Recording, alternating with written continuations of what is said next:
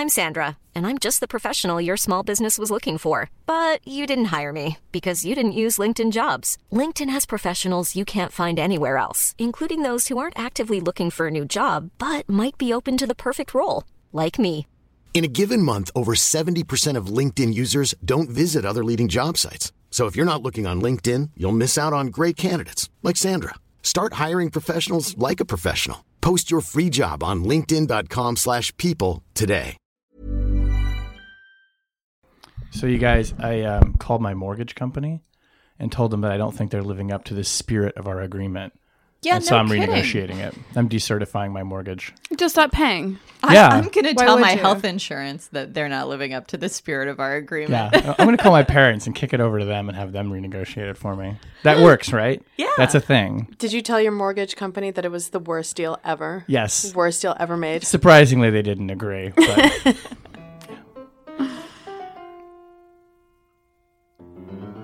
hello and welcome to Rational Security, the decertified edition. I'm Shane Harris, luckiest reporter in Washington this morning because in addition to being here with my good friends Tamar Kaufman-Wittes and Susan Hennessy in the Jungle Studio, we are joined by the incomparable, my friend, Julia Yaffe. Hello. Welcome, Julia. Hello, my Welcome. Hello. friend. We can do a whole podcast like this. Hello. Good to be here. It's the Boris and Natasha show. Julia's going to give me accent lessons. Julia, I'm pretty sure everyone who listens to the podcast knows, is with The Atlantic, keen observer of all things Russia, foreign policy, Trump. She's the best, and we're very glad you're here. Hi. It's your first time in the Jungle Studio. It is. It's it is. jungly. It is very jungly. Yeah. I feel soothed. Yeah, do you? Is it put you at ease? We could get like a massage therapist in here. There's We could do usually some a fountain aroma. going. We have to. I turn mean, it this off for tiki recording. drink is wonderful. Thank you. It is 9 a.m., but, you know, it's tiki o'clock somewhere. That would not be the first thing people have drank on this podcast, including at 9 a.m. We haven't had scotch in the morning in a while, though. It's true. Well, we'll have That is also another podcast I love. Scotch in the morning? I'm kidding. That doesn't exist. Ben is not here, Such a so we secret could podcast. raid his supply We could. without any consequence. We usually reserve the morning drinking for a serious news break, though, and we That's don't true. have one this week. Yeah, by this point, we're all just numb. The bar serious. is There higher, are right? serious news breaks like every day, but it's just like, meh. Yeah. Too true. Well, we'll talk about some of them. There was a lot of news this week, but we're going to get to some of that on the podcast. And it's Wednesday. And it's only Wednesday. Yay! By the time you listen to this on Thursday. First up, we're going to talk about President Trump saying that Iran is not living up to the spirit of a deal to curtail its nuclear program. Russian troll farmers and propagandists speak out, and an American woman and her family are freed after 5 years in captivity in Afghanistan. So let's first talk about President Trump's not unexpected move not to certify/recertify that Iran is in compliance with the JPCOA. JCPOA? Why did I say JPCOA? I haven't had scotch yet this morning. I always say it wrong too. Yeah. It's too many letters. Popular People's Front of Judea. Yes. Iran is definitely not living up to the spirit of that. let's get real. But Tammy, just for practical purposes, let's start with the material fact. Is it the case that Iran is not living up to the deal, in fact? And does it matter if they're not living up to the spirit of the deal? Is that even at issue here? Is that even part of the terms? Well, there's also a question of what exactly is the spirit of a deal that's concluded with an adversary nation that we fundamentally don't trust, and they fundamentally don't trust us. That's why it was such a challenge to get these negotiations going. That's why it was such a challenge to come up with an agreement that that all sides would sign on to. And of course, this isn't just a bilateral deal. It's the U.S., the EU, and Russia and China, and Britain and France and Germany. That's the P5 plus 1. Right. Yeah. The EU 3 plus So 3. known as the P6. So, so it was an incredibly complicated negotiation. The result is a very carefully balanced set of obligations with regard to sanctions relief on the one side and inspections and verification and constraints on nuclear activities on the other side. And the IAEA, the International Atomic Energy Agency, has so far said that Iran is complying with the technical dimensions of the agreement. There have been a couple minor incidents that President Trump actually pointed to in his speech, but as he noted, they have been corrected. Right. He didn't try to say that they were in material breach of the contract of the agreement. Right. And in fact, even this administration, which has typically been very critical of international agencies like the IAEA, has praised the IAEA's diligence and the role that it's played in verification. So there's no question about technical compliance.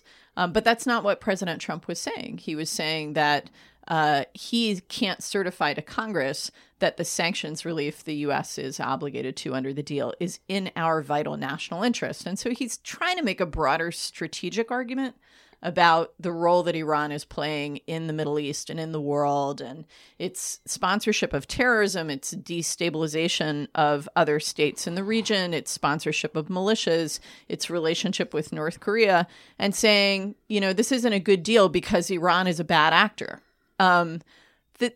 The problem is that he didn't really outline anything, with one exception, to address those problematic aspects of Iranian behavior. There is no strategy that was laid out in the speech. He basically said, I don't like this deal because I don't like Iran. So let's take the one thing that's working to constrain any aspect of Iran's behavior and sabotage it. And Susan, comment on this too, but I mean, we knew all those things, right? I mean, none of this was all known about Iran, and I'm sure Barack Obama felt much the same way. I mean, I'm curious too, as you coming at this from a lawyer, I mean, are the lawyers' heads just exploding over this? I mean, we entered into an agreement, and now we're sort of half in, half out. We talked about this a little bit in the past on sort of, that we are creating the conditions by which other countries are not going to want to enter into these kinds of deals in the future. He has sort of split the baby by saying it's non-compliant in the sort of the national security interest of the United States instead of saying, they're just non-compliant. I mean, one of the interesting things about this, the way this has unfolded, and obviously it wasn't predictable at the time the deal was negotiated, was how sort of some of the particular features appear to be interacting with Trump's personality in a way that has sort of exacerbated the issue, right? So apparently he is really, really hostile to the notion of having to certify every 90 days. Like, he views an imposition. Well, apparently he views it as a humiliation. But that's also not surprising. I mean, he campaigned on this. It's one of the reasons he got the support of people like Bibi Netanyahu and, the kind of the right wing of American Jewry and the right wing of the Republican, the right wing of the Republican Party. And in some ways, I mean, there's a really easy fix to this that has been talked about, is just take away the need for him to recertify it every 90 days, and the deal is still alive and extant, and there was this and he doesn't, and he's not in this because it's in some ways I mean, there is the broader strategic aspect, but then there's also the minute political aspect of like him every 90 days having to put. It's not that it's an imposition, but it's politically not great for him for every 90 days to like show his voters that he's going back on a campaign promise. I think it's also a really good example of how when you use process and law in a partisan manner, it can come back to bite you. So Congress passed this law, INARA, which requires the president to certify every 90 days because a Republican Congress wanted to constrain what they assumed would be a future Democratic president of the United States. They thought that they were making Hillary Clinton certify every 90 days. And it turns out that they've got a Republican president who hates the deal. And this law on the books that was designed to constrain the executive and force the executive to interact with Congress. And so the Republican president basically turned to the Republican Congress and said, oh, you want this authority? You want to take it away from me? Fine. It's all yours. I'm dropping this hot potato in your lap. I mean, one of the interesting features here is also that his national security team so clearly opposed decertification, right? So you have sort of reports about McMaster working behind the scenes, Mattis, Dunford going on the record basically saying, we believe they're in compliance and we believe this deal should continue to go on. In fact, they said it's in our national interest, which is exactly contradicting the president. So it is, it is notable the outcome outcome here, this is one of, certainly not the first time, but one of the first times in sort of pure national security issues in which sort of Trump's own sensibilities have ultimately overcome his national security team's instincts. They've been fundamentally unable to moderate him, right? There was sort of early attempts to try and root him in another direction. Apparently now McMaster is back channeling with Congress, helping them come up with how they might structure a law that won't require this ongoing certification, essentially to work around the president. So this is just such a strange but also, I think, revealing episode about really the limits of those kinds of grown-ups in the room, their ability to overcome his very, very strong instincts, especially on issues that, as Julia mentioned, get to sort of his campaign promise, his personal sense of humiliation. Also just, this falls right into sort of the wanting to undo all of Obama's accomplishments, right? It's the way he talks about this is not all that different from the way he talks about the Obamacare, right? Like it's the tactic is the same tactic. Throw it to Congress and threaten them that if you don't do what I want, I'm going to kill this thing. Right. And it's a bad deal and I can get a better deal without articulating what exactly his vision of that better deal is or how exactly he intends to reach it. Well, this is, if there's anything left of the, he'll surround himself with good people narrative or, grasping at straws theory. You heard this a lot from people trying to, put lipstick on a pig in Washington after Trump's election that, well, he'll surround himself with good people. And look, he has surrounded himself with good people, H.R. McMaster, Jim Mattis, Kelly. He surrounded himself with good people he just periodically pulls the rug out from under them and then throws the rug over their heads and punches them in the kidneys a few times on national TV. That's so gangsta. The thing is, there are two national security officials in the mix that I think have a very different view of Iran. And we're pushing for decertification. And that's Nikki Haley, the ambassador to the UN, and Mike Pompeo. And there's rumors going around Washington now that if Tillerson leaves as Secretary of State, Pompeo might be moved into that slot. But I do think it's worth noting the role of those two. Pompeo in particular is really hard over Very on hostile. Iran. Always, and has been since the beginning. Yeah. Right, and reportedly set up this unit in CIA to be this sort of Iran targeting kind of Iran operation. Mission Center. Yes. Dun, dun, dun. Dun, dun, dun. And there was one interesting little note in Trump's speech last week about Iran and North Korea. He said, there are also many people who believe that Iran is dealing with North Korea, which is duh. Okay, they've been dealing with North Korea for years. I am going to instruct our intelligence agencies to do a thorough analysis and report back their findings beyond what they have already reviewed. Which just sounds like, okay, are we back in 2003 again? Yeah, totally. Echoes of heard that. I'm there's not an to prejudge the outcome here. I heard there's an axis. It's a bad one. Yeah. Yeah. It's the evil. No, I heard it's the not good axis. The bad hombre. The other sort of feature of his announcement was designating the IRGC as for OFAC sanctions. This gets to sort of one of my pet issues, which is this really astounding article that came out in the New Yorker a series of months ago by Adam Davidson. It's called, I believe, Trump's Worst Deal.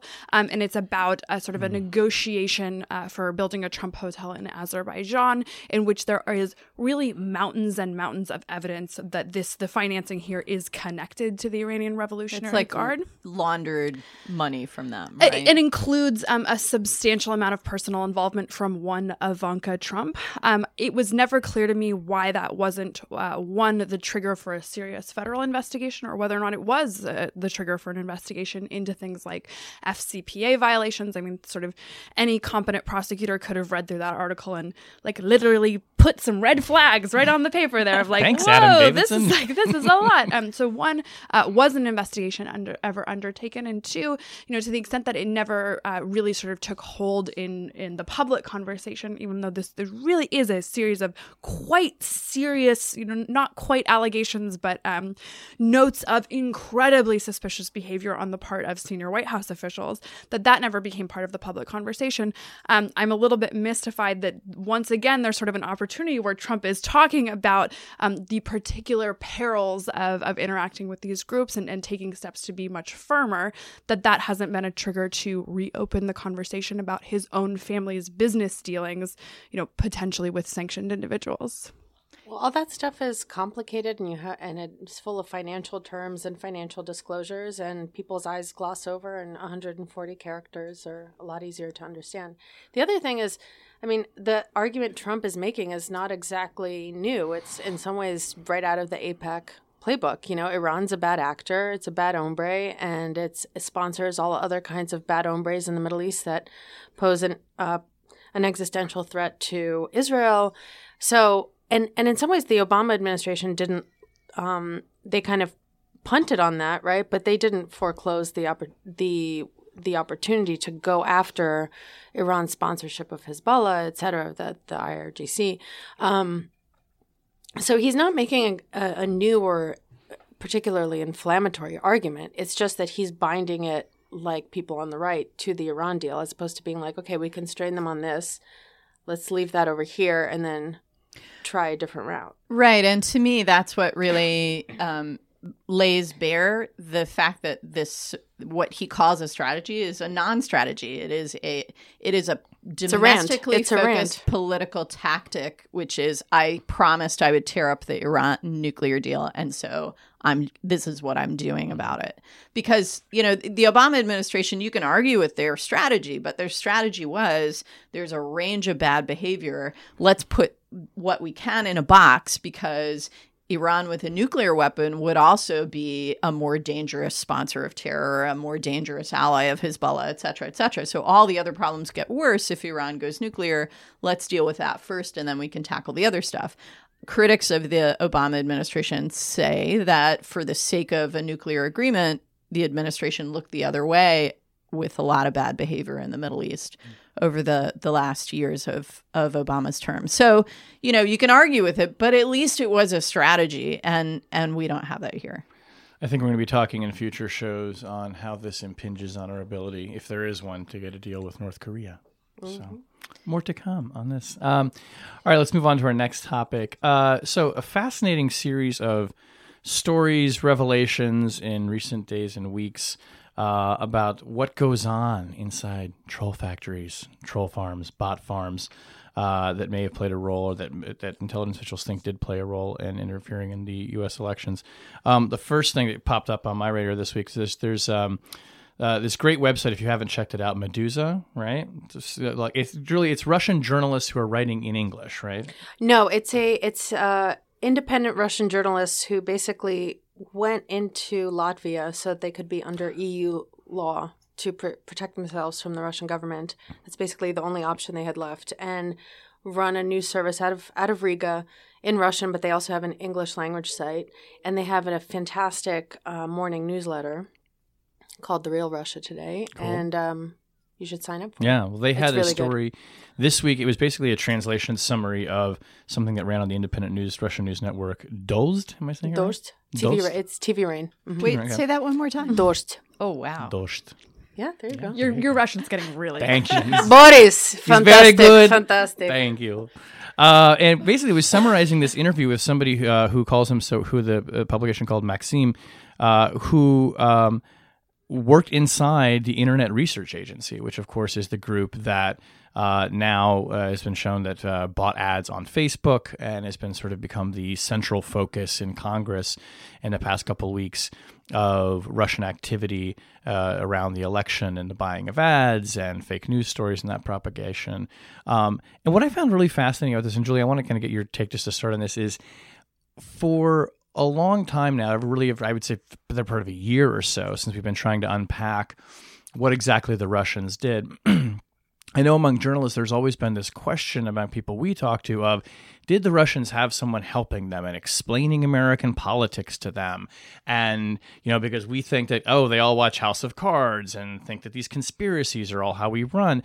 And what this really makes out is that there's this whole unit within the IRA that's like, no, we're just reading social media and understanding what it is. They did also watch House of Cards. Right, they did also do that. Which is not surprising because that show was extremely popular among the kind of the Russian elite in this, like the upper middle class Russian elite. It was kind of like must-see TV, and people would wait for it more. My friends in Moscow waited for the House of Cards releases more than people in. And there was a Putin character. I mean, he was literally called Dmitry or something Peskov. I've actually never never something. seen I don't remember, but it was.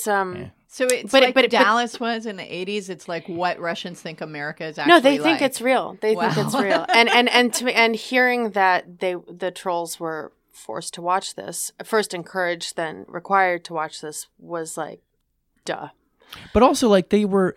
What I thought this account, and there's been an account from somebody now who's come forward from Sputnik News, and what we're hearing more is that no, it's not that they necessarily had American interpreters for them. It's just that they watch social media and they understand what sets people off, right? I mean, it's much more straightforward than I think we're. Yeah, it's that.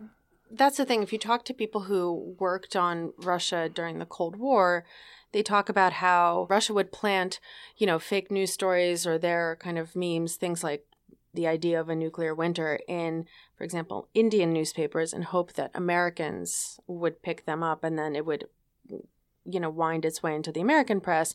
Here, because of the technology we have, you can just plug right in. And the thing about shows like House of Cards is, again, like what I found interesting about that article or that interview on Dozhd, and then there was also, Meduza has a good summary of this as well, a really fascinating investigation in RBC, which is the kind of business publication in Moscow, about the kind of the details, the ins and outs of this, of how the trolls worked. Mm-hmm. And what I find interesting is that the people who were the trolls who were working here were people who were studying journalism, who were studying international relations, mm-hmm. people who were studying philology, that is linguistics and languages. So these are kind of the top university in St. Petersburg. So these are kind of the people that we in the West look to, and we hope that they would be the kind of the anti-Putin elite. And they're highly a bridge to us, right? Or bridge to us, exactly. They're the highly educated, kind of globalized Russian elite who often speak English really well, having never been to an Anglophone country, because they watch a lot of our shows, because they read a lot of what we put out, a lot of our cultural products. So they're not exactly strangers to our culture. And so, for example, when friends from Moscow who are kind of from that same socioeconomic slice of Russia, when they come to visit me in the States, or you show them New York or California, they're kind of just like yawn, because they've seen it all on TV. And it's just like, like going and seeing the Eiffel Tower or the Mona Lisa after you've seen a gazillion reproductions of it. So that's interesting. And also the other thing that's interesting to me is that for a long time, basically for almost a year, like Shane said, the investigation into Russia has been mostly centered around Trump and how quickly we can get Trump out of the Oval Office. And most of the leaks and the information has been coming from the States. In Russia, both the domestic journalists and the foreign journalists working there were really incredulous for a really long time that Russia was capable of doing anything like this. And so we had a lot of guesswork coming from Washington and New York that was really absurd. And it was from people who had no idea about Russia, who have never been there, don't understand the place, and their interpretations and theories were really weird. Finally, you have the local press, which has been decimated by Putin for 20 years.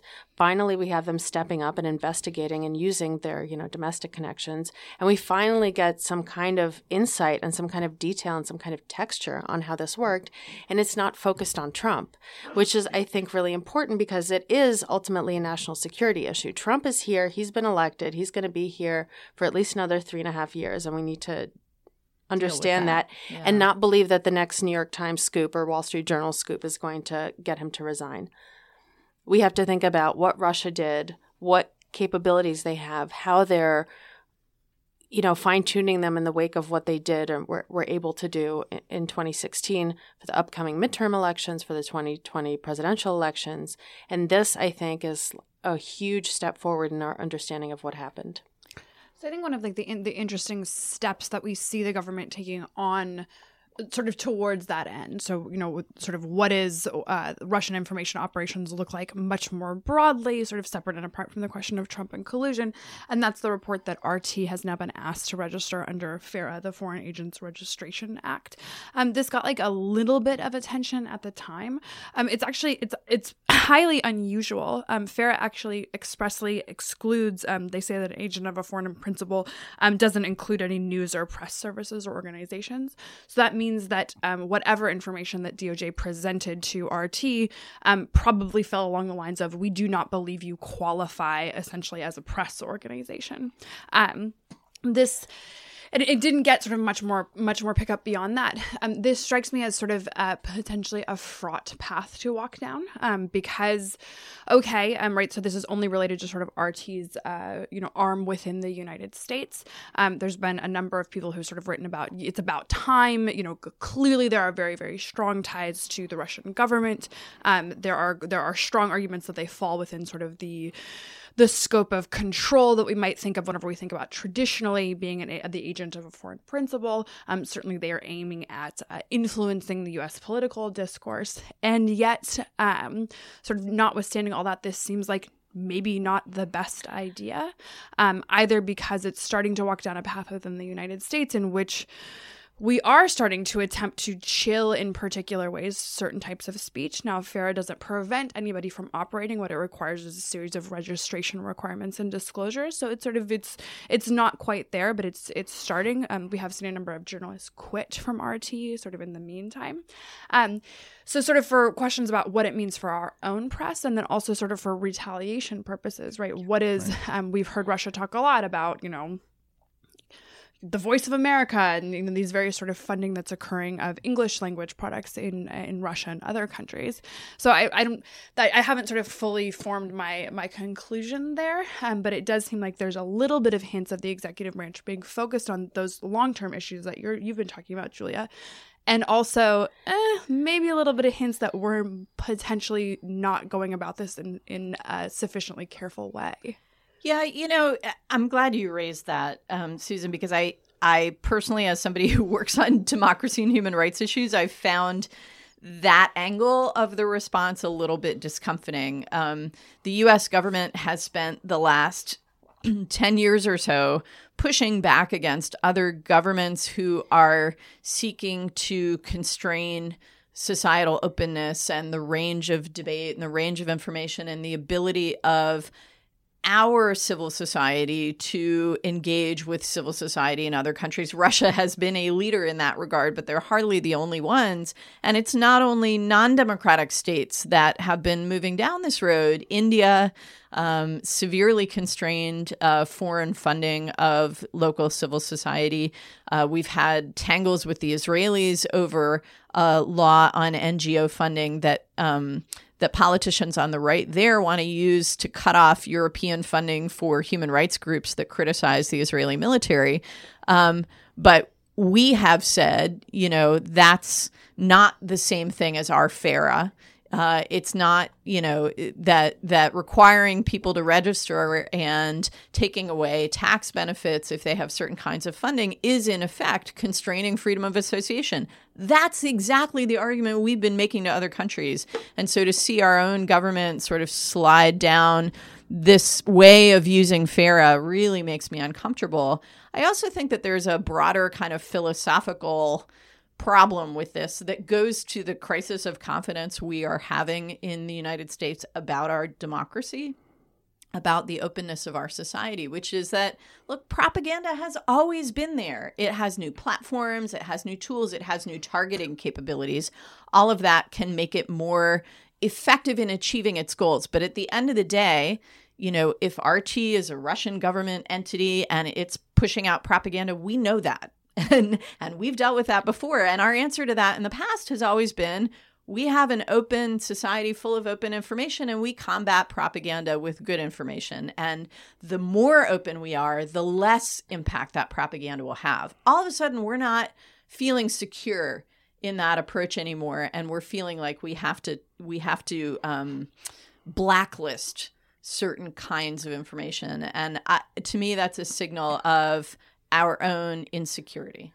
I have to say, I agree with you guys. It is a totally, totally stupid, short-sighted, boneheaded decision.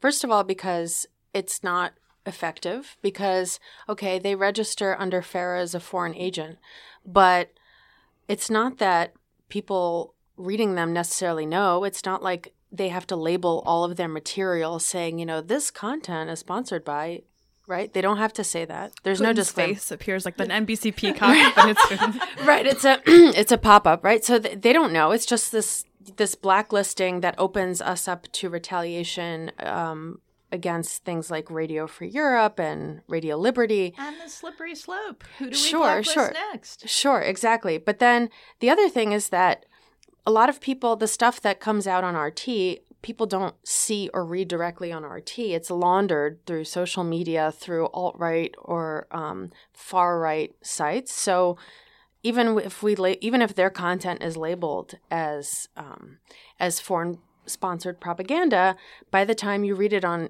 InfoWars, you don't see that warning anymore, and you don't know where the story came from. So it's totally pointless, and it opens us up to retaliation, and it's against our principles. For a long time, again, like you said, this problem isn't new. The Obama administration was very conscious of it and very consciously did not retaliate against them, because whenever we even make motions in that direction, the Russians immediately retaliate against foreign journalists in Russia. The other thing is that, and this goes back to Shane's opening point about how the Russians could know and have this sophisticated knowledge of our political system and our culture. Most of the people who work at RT in the US are Americans, and a lot of the people who work at RT in Moscow are Americans and Brits. And they are people that have been kind of scooped up from middling journalism schools in the UK and the US, especially when they were graduating into a recession, both in the US and a crisis in journalism, were given fantastic salaries and told to pursue their craziest dreams. A lot of them are,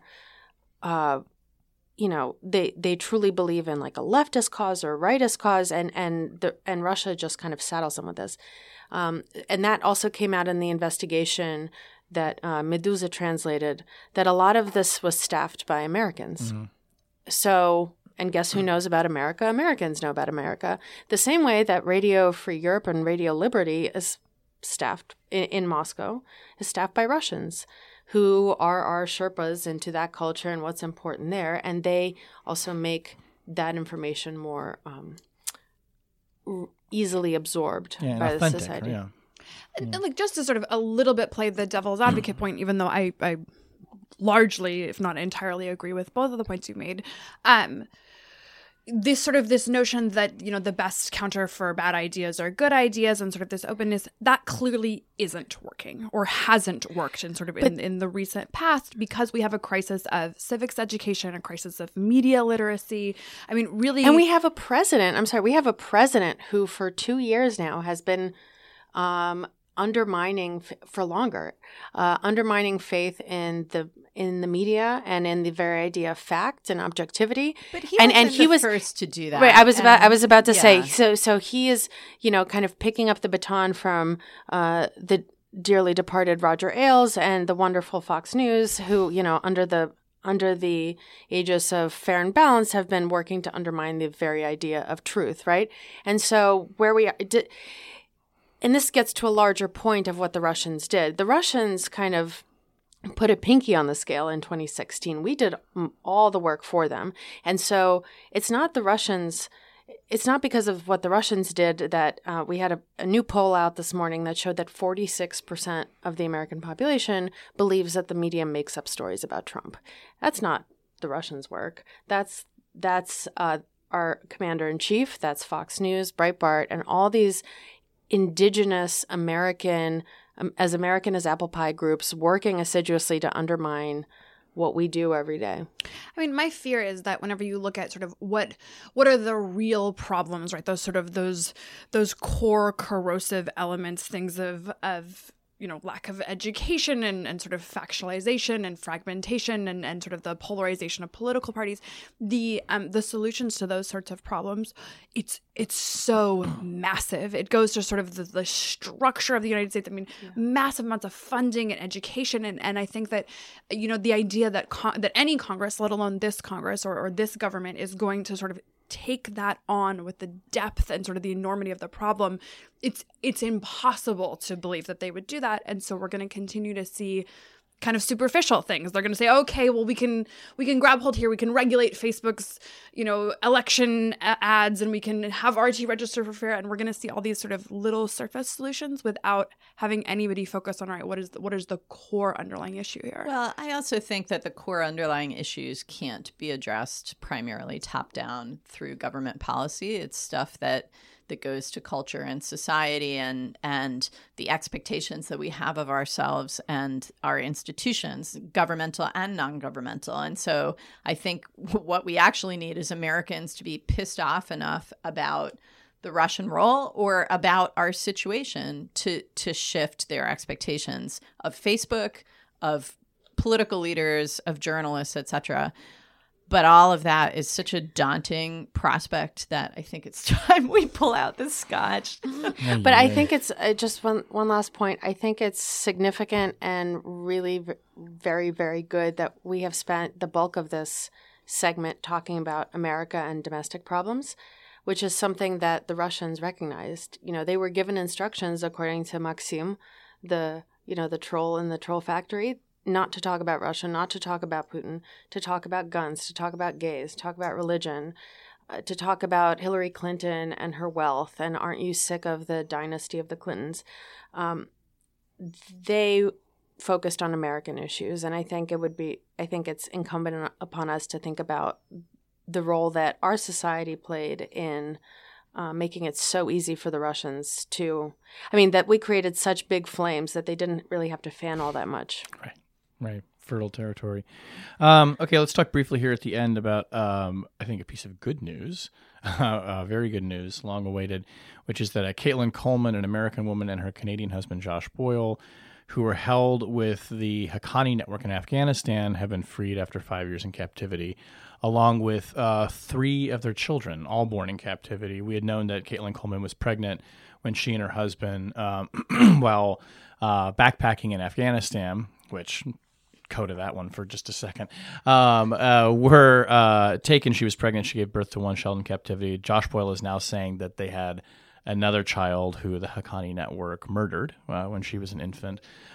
There's a ton that's going to come out more about this story. I mean, on the one hand, it's like, for those of us, I think, who covered these families and who were in touch with their families over the years, and we're always really careful about how we reported on these stories, because you would hear things that the family and the government didn't want out because they thought it could jeopardize their safety.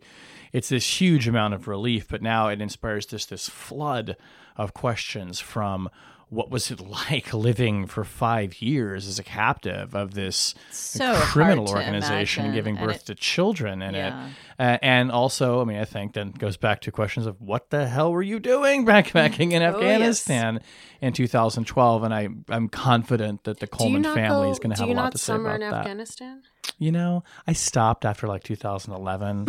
Okay, really but can I just say, Rory Stewart can go backpacking across Afghanistan for months and write a best-selling book about it and become a member of parliament in the UK, and that's fine. And this couple goes backpacking in Afghanistan and get captured for 5 years, and we're all blaming them. But right, exactly. No, but he also took a massive. We like people who don't get caught, Tammy. Right. That's a very good point. We should not be blaming them for being captured, but it does raise the question. No, we didn't blame. There was no blame. The question is why were they there, and was this a There are a lot of unanswered questions. Yeah, the Coleman family, I know in particular, wants some answers from their son-in-law as to why they took his pregnant wife. And that is fair. That is fair. But Rory Stewart, as far as I know, was not pregnant while he was backpacking through Afghanistan. But besides from just being just this incredibly, harrowing story, and we'll hear a lot more about it, I'm confident. I mean, this does underscore the fact that there are at least 2 Americans still held by the Haqqani network. Austin Tice is believed to still be held in Syria. The plight of these people is not over, even though every time somebody gets to come home, it makes the problem, I suppose, a little bit less, severe, but still it is an issue. And I guess one big question I had is, and it's hard for me to answer this until we know more about the circumstances of the rescue, which are still in dispute. Is this a sign that the Trump administration is doing something differently than what the Obama administration did? I think from the early reporting we've done at the Journal, you have to give credit to efforts that began, particularly in the State Department, at the FBI as well, under the Obama administration. It seems like those did pay some dividends, but did something new happen here? And does this also create a certain impetus that now President Trump has to try and do more to get these other people home? I mean, this is actually something I think we talked about on the show, like right whenever Trump was first elected. Yeah, which that's is, right. Look, he has really different instincts than other presidents. And actually, this is possibly an area in which he might do some good, right? Those instincts might be sort of put to good use, especially as he gets the praise and sort of optics of, the foreign or the returning U.S. citizens and sort of the fanfare. I think the timing is a little bit odd and potentially unfortunate for his media cycle in that because the Iran deal stuff was happening at the precise same time, a number of individuals, including Jason Rezaian and others who are sort of focused on Iranian hostages, have noted that actually the moves that Trump has been making on the Iran deal and decertification looks an awful lot like abandoning American hostages in Iran. Well, and he gave that entire speech without even mentioning the Namazis, father and son imprisoned in Iran. So of all Iran's bad behavior, there are also Americans essentially being held hostage in Iranian prisons, and he didn't even talk about them. Right. So I think that, so it's sort of like it's the good and the bad. They're coming home. We don't have many answers here, but also on the more obvious symbols that he's like going to get tough on the hostage policy stuff, he really has not been sort of offering the good and also signs. Jason Rezaian and his wife were released, I believe, in part because as part of this, as like a small ancillary to the Iran deal. Although the Obama administration denied that. Right. Sure, but they definitely did. They were definitely Look, did. parallel think tracks that- of negotiation. I think this Totally unrelated. engagement. The That's culminated at the same state-held exact time. prisoners, like Iranian-held prisoners, I think are a different kind of policy challenge because we've seen the Iranians use these individuals as bargaining chips in international negotiations. We've seen them, respond to just ransom, like when the Omanis paid them off to return the hikers that were captured on the Iraq-Iran border. But I think the challenge with these other hostages, like the Colemans, like Austin Tice, is that it's a lot murkier who actually has control over the hostage at any given point. What really they want? Are they trading them for prisoners that are held by Pakistan or by, Assad? Or is it about the money? And how do we even establish contact with people who are truly authoritative? It's just a much harder problem than people who are being held by a national government. That's the first thing. But the other thing is, the Obama administration did ultimately, under public pressure, appoint somebody who was designated like the hostage czar. And I don't think that the Trump administration has put somebody into that role. No, the so It's always deputy a is safe still- guess. Yeah. when talking Yeah. about stuff. Right? You're like, I'm not positive, but I think there's not a that person. chair is still empty. So, it's an interesting question. Who's handling this portfolio in the Trump administration? And if they are more focused on it or having more success, what is it that they're doing differently? Yeah. Shane, can I ask some like crazy Fox News style questions? You bet. So there is like a lot, specifically to the Coleman story, there's a lot of weird backstory elements, all of which could be sort of coincidental, but in that sort of bucket of unanswered questions, including the fact that, Joshua Boyle was formerly married to a woman who was the sibling of a Guantanamo detainee, a Canadian detainee, that Boyle sort of refused to return back to the United States because he was concerned about what activity the U.S. might take against him. what is that? Like, is something going on? Is this just like your mental state after there's a weird coincidence in your mental state after 5 years in captivity is maybe not entirely rational. Like, what are we to make of that very strange thread overlaid with even the family has raised questions themselves about what exactly they were doing in Afghanistan. They'd said specifically they were not going to Afghanistan. Like, what is all that? Yeah, we pursued that question too in the first couple of days after they were freed. And our understanding was that Caitlin Coleman herself was also afraid to get on this plane out of Pakistan to ferry them back to North America because of this concern about her husband's previous involvement with this other family. Everybody we talked to that day was really stressing this point that, like, no. Maybe there's been a misunderstanding. That issue has been settled. And it's still not entirely clear how and when that was settled. But they clearly needed some assurances. And I believe that the Justice Department did or was planning the day they left home to put out a statement essentially saying, you don't face any legal jeopardy if you come back.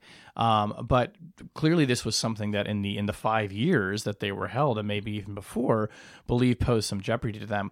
When I talked to a U.S. official about this, I said, what do you make of this? And this person said, look, 5 years in captivity, they've been told a lot of propaganda. They've been told a lot of things. And this person strongly implied, I think, that the Haqqani network may have been saying to them, if you go back, you're just going to be thrown in jail again. And really, instead, basically, the answer was when they get home, this person said, we will provide them with all of the psychological counseling that they need, and it's safe for them to come back. So that's so, I mean, going back to one of your questions of what it was like, there was a report on NPR where they talked to a journalist who has spent a lot of time with this family and has spent a lot of time with them since their return. And one of the things she said just really stuck with me, that these kids who were born in captivity and have never known anything but, whatever space they were held in by the Haqqani network, that one of the sons is just constantly flushing the toilet. He has never seen a flushing toilet, and he's just like obsessively flushing the toilet because he's just awestruck by it. Wow. Which is, gives you a sense of, I think we tend to think of things in these kind of Hollywood moments like, okay, they come home, credits roll, and everybody walks out of the dark theater, but they're going to be, these kids are going to be messed up for a long time, and the parents are going, there's a long psychological recovery ahead for these people. Yeah. One of the most lighter but sort of startling headlines was Joshua Boyle saying that whenever he was informed that Donald Trump was president of the United States, he just assumed they were lying to him. Yeah. Like they are. And the amazing thing is that was rational. Right, that even the parents are returning to actually a world that is fundamentally altered in ways that, as shocking as this past year has been to all of our systems, we also had sort of the buildup. We've been on this journey slowly. The psychology of returning to the United States and Canada at this moment is just, it's almost unfathomable. On the other hand, Justin Trudeau is Prime Minister of Canada. So maybe a thing a little bit. It all balances out. It's a whole new world. But Shane, so do you have a sense of who's still left behind in the Afghanistan-Pakistan arena, in Syria, elsewhere? Right. So there's two Americans who are held, believed to be held by the Haqqani network. I think one is a professor, the other is an independent writer. I don't know of any new status updates on them, including on the writer, a man named Paul Overby, who just kind of disappeared, and in my reporting, no one's been able to find out what exactly happened to him.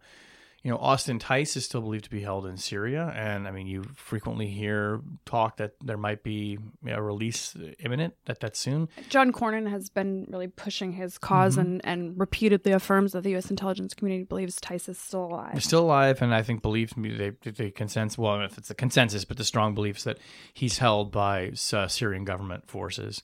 And then, of course, Tam, you mentioned the people in Iran.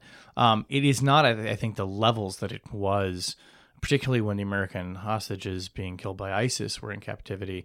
But yeah, these people are still out there. And as what frequently happens in these cases is that they fade from the headlines. Sometimes the family prefers that. sometimes the family really wishes that wouldn't happen. There's always no activity going on behind the scenes. It's frequently hard to get a gauge of like how sustained that is or whether it's making progress, which is part of what makes reporting on these issues so incredibly frustrating, is because, you know, the end result that you're looking for is that dramatic moment when they're freed. And sometimes we don't know the little baby steps that maybe are paying off into something. But yeah, I mean, in terms of the Americans who were still held, at least some of them, it's a very big question mark to me on what their status actually is. So, wow. All right, let's move on to object lessons. Julia, you have an object. You're an object soon again. I am an object in my object lesson. So Thursday night, I'm going to be on a panel here at Brookings for a screening of a fantastic, fantastic documentary called Icarus that is on Netflix, and I recommend everybody watch it. It's basically about a guy who's a avid cyclist, amateur cyclist, who decides that he's convinced that everybody's doping and that they're just getting away with it. So he wants to try to show how you can dope and get away with it. And in doing this, he hooks up with the director of the Russian anti-doping lab in Moscow, who starts coaching him on how to dope and how to evade detection. And that's the doping kind of anti-doping guy, right? Yeah. Anti-doping. And then it turns out the film kind of, I think the reporting project there went off the rails, and it becomes a much more interesting film because he wants to, watch a film about cycling. But he, no offense. There go our cycling listeners. Not that Thanks, there's Julia. anything wrong with that. But it becomes about the systematic way in which the Russian government sponsored and oversaw doping efforts, massive across-the-board doping in the Olympics, how it's obsessed with these status symbols like the Olympics and the World Cup and performance indicators like medals. And to me, watching this movie or this documentary, I have been a skeptic about all of this, a lot of the hysteria around Russian meddling that is like, okay, let's just wait till we have the facts. Let's not get carried away. Or the Russians are kind of too stupid to have done anything this sophisticated. And then you see how sophisticated their doping efforts are, and you're like, okay, let's wait for the whistleblower. Because, and going back to our earlier discussion, we're finally starting to see a little bit of that come out in Russia, which is, of course, as you'll see, is very dangerous for Russians to do, which is why it happens so rarely, why that ship doesn't leak as much as the American ship. So highly recommend watching it. It's called Icarus. It's on Netflix. It's fantastic. Great. Tamara? We have talked several times on the podcast about North Korea's repeated threatening of the island of Guam. And I am fortunate enough to have a friend from Guam who was back home recently and brought me this treasured coffee mug, which she says is the essential Guamian accoutrement. It says, I love Guam, but more than that. Guam. Yeah, I love it. I heart Guam. Don't you? And then on the inside, it says, where America's day begins, which is pretty cool. I don't know if you remember back with the whole Y2K thing, where the richest of the rich were trying to go to Pacific Islands like Guam so that they could be among the first to experience the new millennium. Wow. Do you remember this? Wow. So Guam has two things. It has U.S. military bases and a tourism industry. Nice. and a booming mug business. And a booming mug business. So I am very, very proud of my I Love Guam mug. And let's hope that the North Koreans would prefer to have a mug like this. They can also, once the nuclear blast turns all the sand into something like a mug, you can say, where America's thermonuclear war begins. Oh, no. Dark humor. Oh. I did see a hilarious video of people in Guam had made like a Kim Jong-un tourism-specific video of come visit Guam. You'll see. You'll love it. This is really, you need just to go on vacation and see the wonderful tourism industry. And then you'll never threaten us again. You will stop threatening us. Oh, wow. All right, I too actually have a Netflix event as my object lesson. This is actually a new series that premiered last Friday called Mindhunter. You guys have heard about this? It's, No, that sounds so sci-fi. Yeah, it's created by this playwright, Joe Penhall. David Fincher is involved in it, and it's based on the book Mindhunter Inside the FBI's Elite Serial Crime Unit by John Douglas and Mark Olshaker. And basically, it's the beginning of criminal profiling in the use of finding serial killers. In fact, they're referring to them as sequence killers in the show because they haven't invented the term serial killer yet. Jonathan Groff, who's terrific, is in the lead, and he plays this, kind of very buttoned-down FBI agent, but who also has these radical ideas about psychology and how we can learn from interviewing killers. And so it has a very kind of Silence of the Lambs quality to it, but it's in the period for the FBI when this was all completely new, and they were apparently literally having to do this work like on weekends and sneak it into other things that they were already doing for the Bureau, like some psychological work, but the idea of interviewing killers was seen as sort of maudlin and excessive, and what the hell are we going to learn from these sickos? So super interesting. I think especially our FBI listeners out there will think it's really good. And I have one other thing too. Wait, can I just say it's also becoming popular in Russia? Are you serious? Yeah, they We've love got Netflix. to stop tipping our hand by showing them. So this Stop is the thing. making Takes movies. place in the 70s. The thing is, they love these shows. They don't produce anything as good. And the thing is that, so like in that interview where the guy talks about how they use VPNs to access all these American sites so that people can't tell that they're sitting in Russia and commenting. It's also how a lot of people, like non-trolls, watch Netflix in Russia. Wow. Awesome. And I have one last thing here. This is an object for someone here. A little bottle of bubbly because somebody has a birthday today. It's today? It's today. Happy birthday. That's my birthday voice. And happy birthday Pass to it our Oh, thank you. incomparable Yes, and you share a birthday with Producer. Jen Patia, our fabulous editor and Thank producer. Who, if she were here, we would also give her a bottle of bubbly. So next time we drink it. see She her, deserves a case of she deserves a bubbly. case of that stuff. Thank you, Shane. You're welcome. I Happy could birthday. drink a case. Oh yeah. you. Oh, Little Joni Mitchell reference yeah. there. Thanks. the I like a little Joni Mitchell in the morning. But sadly, that brings us to the end of the show. Rational Security is, of course, a production of Spaghetti on the Wall Productions. You can find our show archive at spaghettionthewallproductions.com. You can follow us on Facebook. You can find us on Twitter at RATL Security. When you do download the podcast on iTunes or your favorite, actually it's Apple now. I keep calling it iTunes. It'll always be iTunes to me, or Stitcher, or your favorite podcaster. Please remember to leave a rating and a review. Our audio engineer this week was Matthew Kahn. Of course, our show editor and producer is Jen Patia. Our music is performed this week by Donald Trump and the Not Good Access of Otherwise Very Good People. I love it. No. That's like a 70s concept band. Isn't that good? Yeah. And Sophia Yan, who actually provides our music, would definitely be into that. On behalf of my good friends Susan Hennessy, Tamara Kaufman, and Julia Yaffe, thanks again for being here. Thank you all for listening, and we'll talk to you next week. Bye-bye.